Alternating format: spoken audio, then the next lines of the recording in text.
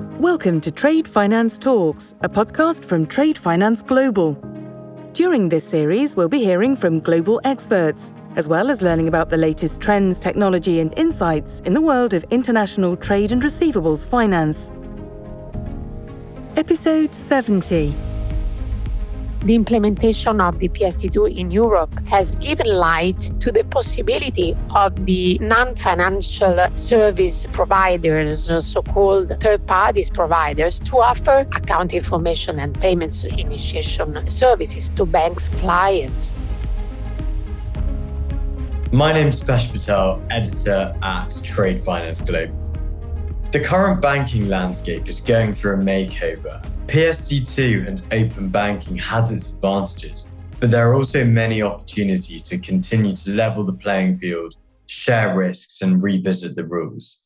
The pandemic has driven the acceleration of open banking, from automatic IBAN and identifier checking to increased partnerships via APIs. Today, discussing the importance of open banking ecosystems and the need for global digital transformation from an Italian perspective, I'm joined by industry expert Liliana Frattini Passi, Managing Director at CBI and Vice Chair of UNCEFACT. Liliana, welcome to Trade Finance Talks. Thank you very much for this kind conversation. Thank you, Dipesh, for the opportunity and to be here with the Trade Finance Global readers. Well, first of all, I would like to give you a brief introduction of myself. And as you already told, I'm the Managing Director of CBI, a public limited consortium company that comprises more than 400 PSP, payment service providers, as shareholders and customers. And in particular, CBI can be considered as an industry utility of the Italian banking community, which offers IT infrastructures and digital payments services from a B2B2C perspective to domestic and European PSP providers. And of course, in doing so, CBI acts as an aggregator of ecosystems, linking the banking industry with public administration, corporates, citizens, facilitating digital dialogue among all these players. Besides my role in CBI, I also contribute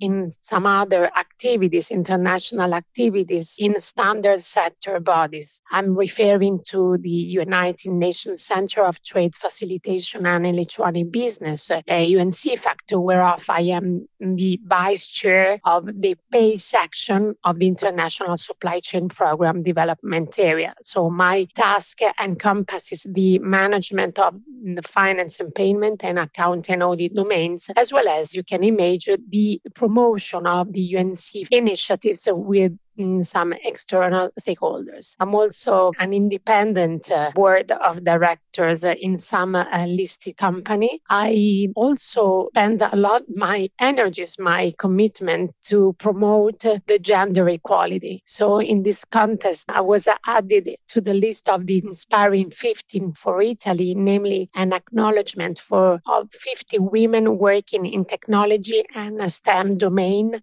considered to be the inspiring for the broad public and being a role model for subjects like technology, innovation, and STEM. And in July, Forbes Italy has recognized me as one of the most 100 influential women in Italy. In terms of the current banking landscape in Italy, can you paint a picture of what that currently looks like? Before talking about the Italian banking landscape, I think it is worth it to underline where we stand as a country today, thanks to the efforts promoted by the current government. Well, in my opinion, Mario Draghi, which is the Prime Minister, is using the whatever it takes approach to lead Italy out of the pandemic crisis and provide young generations with a brighter future. Well, in the second semester, Italy's GDP has registered a sensible growth, reaching the threshold of 2.2%, outdoing highly industrialized economies such as Germany and France. A second element of success for our country is the rate of vaccinated people. Thus far, 64.3% of the population has been fully vaccinated. This data is above the European Union average, which is 57.8%. And Italy has performed better than other countries in this context. Additionally, Italy has become the first European country in which the government has recently strengthened obligation for workers to get the Green Pass in order to go to work at the office starting from 15 of next October. So, having particularly suffered the first phase of pandemic crisis, Italy showed a relevant degree of resilience, being able to be back on track. And the real challenge will be to make the most out of the EU funds that have been allocated to Italy for the economic recovery. Well, against this background, the Italian banking market has undergone a strong digital acceleration over the last years. This is what happened, for example, in the payment sector with the adoption and implementation of the Payment Service Directive 2. The renewed EU regulatory payments framework has paved the way for enhanced competition, allowing new players to become part of this new banking arena. And in particular, this is the case of new challenger banks, fintechs, big techs, companies that have emerged into the market by offering customized microservices capable to meet customer needs and compete against the incumbent traditional subjects. In this competitive scenario, banks have made massive investments to update their business models according, in particular, to the new technology trends. And in doing so, not only they have upgraded the IT system, but they have also started partnering with fintechs and startups to provide their customers with innovative solutions. Besides that, banks have made all the necessary efforts to achieve compliance, renewed payments or normative framework. Most of them have obtained the fallback exemption by the national competent authority, Bank of Italy for us. I can say that the developments pursued in the last few years lead me to say that the Italian banking market has reached an advanced level of maturity, even though it has not reached yet its full potentiality. And at this point, I think that it would be important to keep an eye on the ongoing legislative evolution at the European Union level to understand what trends are going to be predominant in the next 3-4 years. And being in line with the transition occurring at the EU and international level would enable Italian banks to further improve their offer and degree of competitiveness, both at domestic and global level. I guess CBI provides an international open banking system. Why specifically is open banking so important?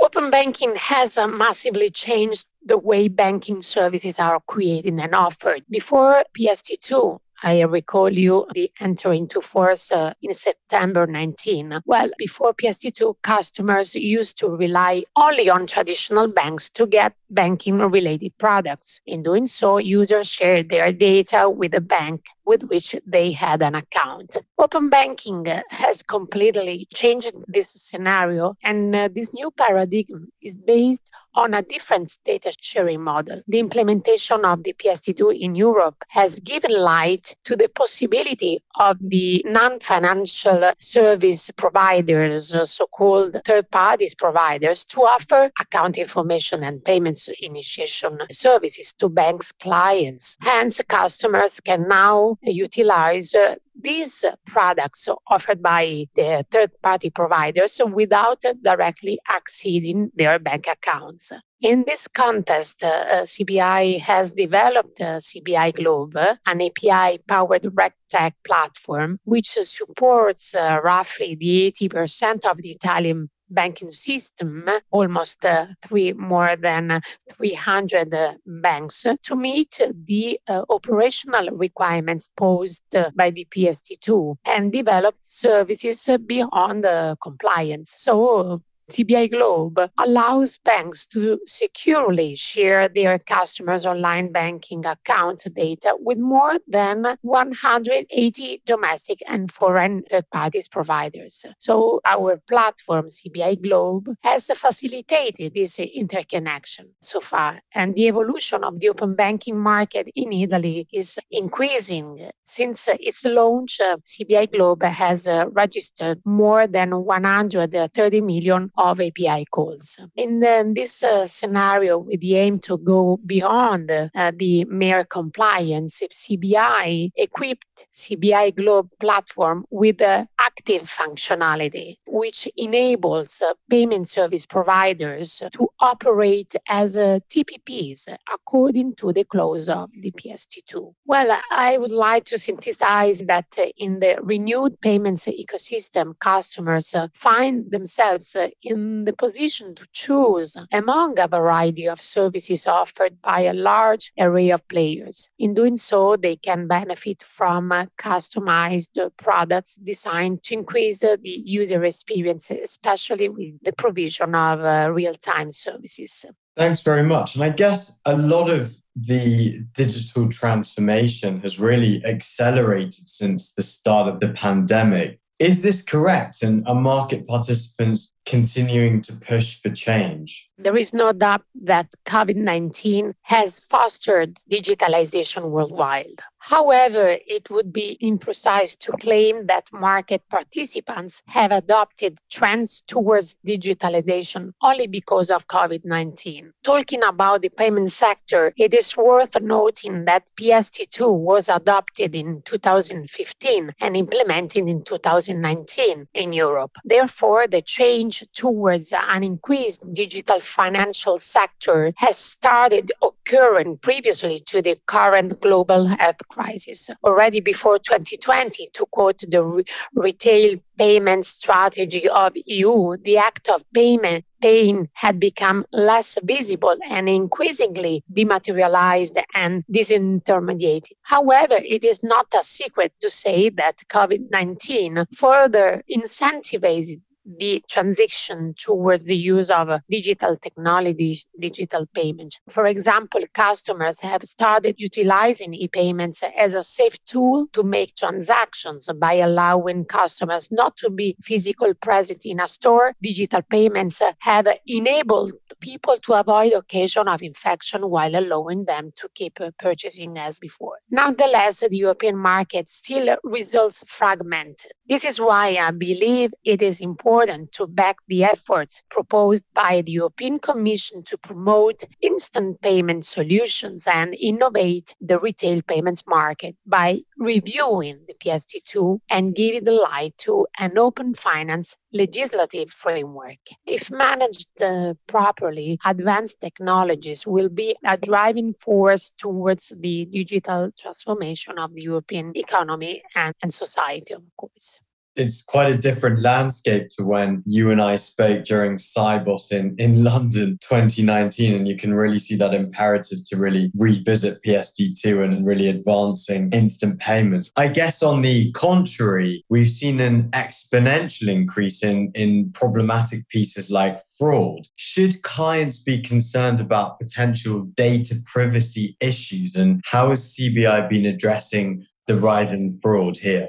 This is another important aspect. Data privacy is a very delicate issue that deserves to be carefully managed to safeguard the integrity data of customers and avoid any breach. While advanced digital technologies offer opportunities on an international scale, facilitating markets integration. On the other hand, the collateral effect of advanced technology is to become a tool capable to spread cyber threats throughout services, users, and providers. Nonetheless, in my experience, I have noticed the degree of attention that banks and payment service providers put on this topic and the way of behave accordingly by setting high security mechanisms and measures. So CBI is on the same wavelength as it seriously takes into account account this aspect. This is why the company, first of all, is oversight by the national authorities. So the Bank of Italy oversights CBI, and the company at the same time has realized services that are based on the highest level of security to protect data clients and reduce the risk of frauds. On this point, I'm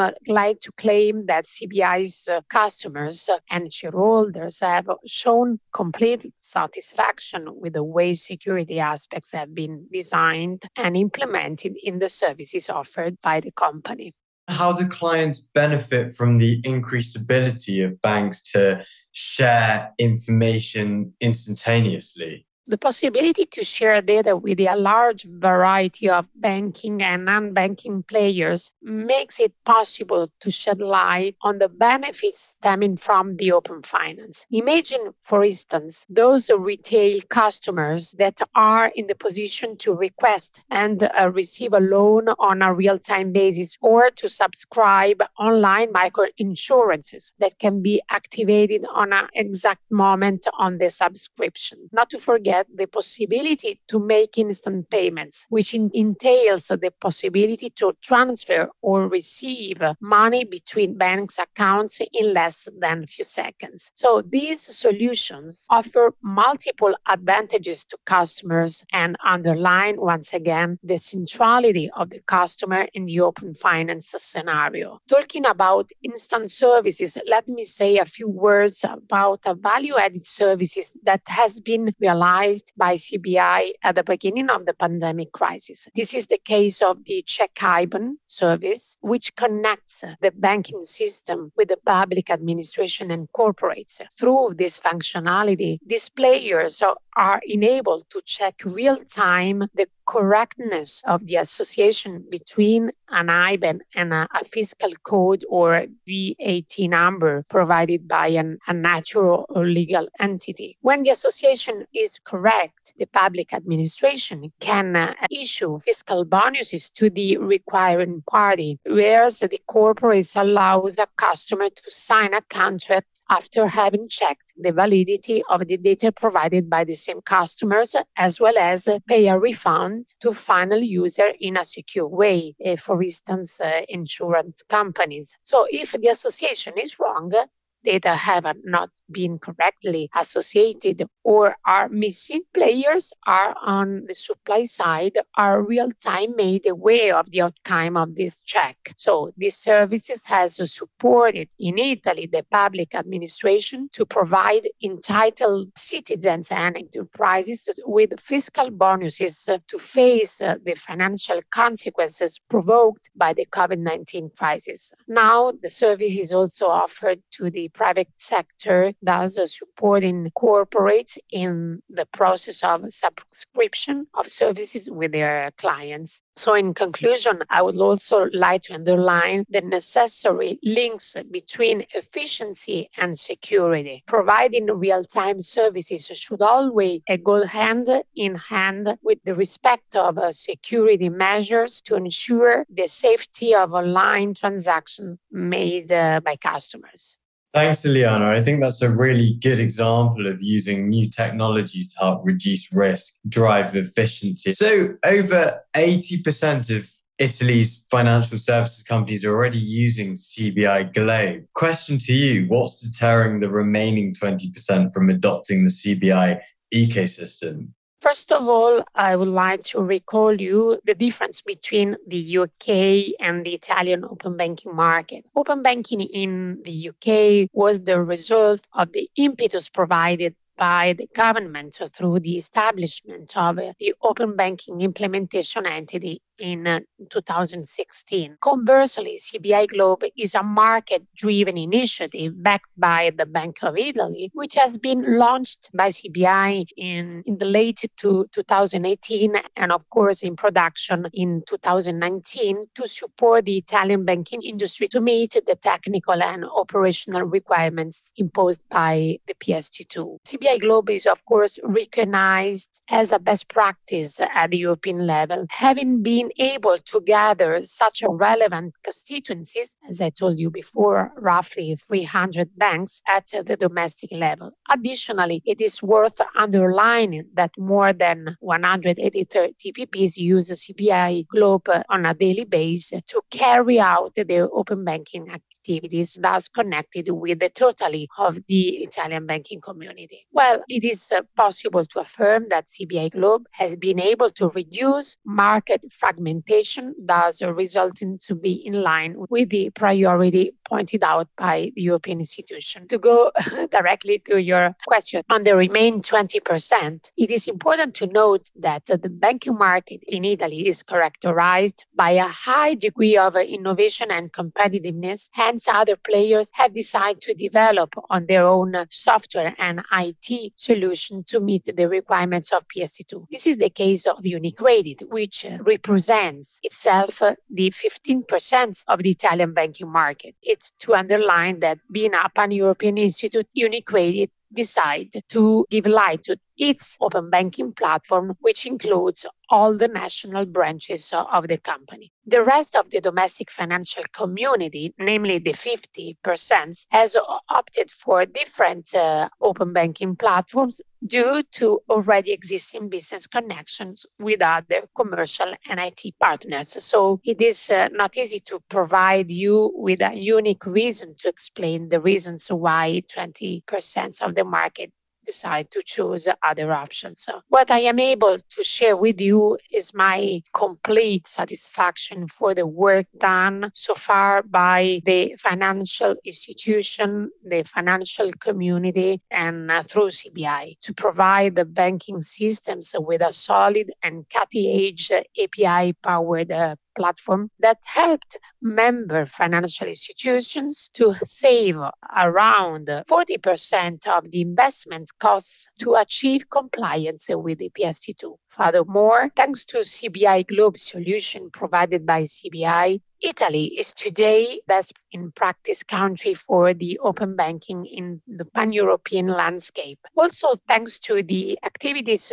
pursued by CBI in reducing market fragmentation and the proliferation of access to account interfaces and related technical specifications. Further to what you mentioned earlier about IBAN checking, obviously onboarding new clients, especially on an individual basis, can be quite lengthy and expensive. How can smart onboarding and IBAN checking also help banks handle this challenge? And how can the clients benefit from these value-added services?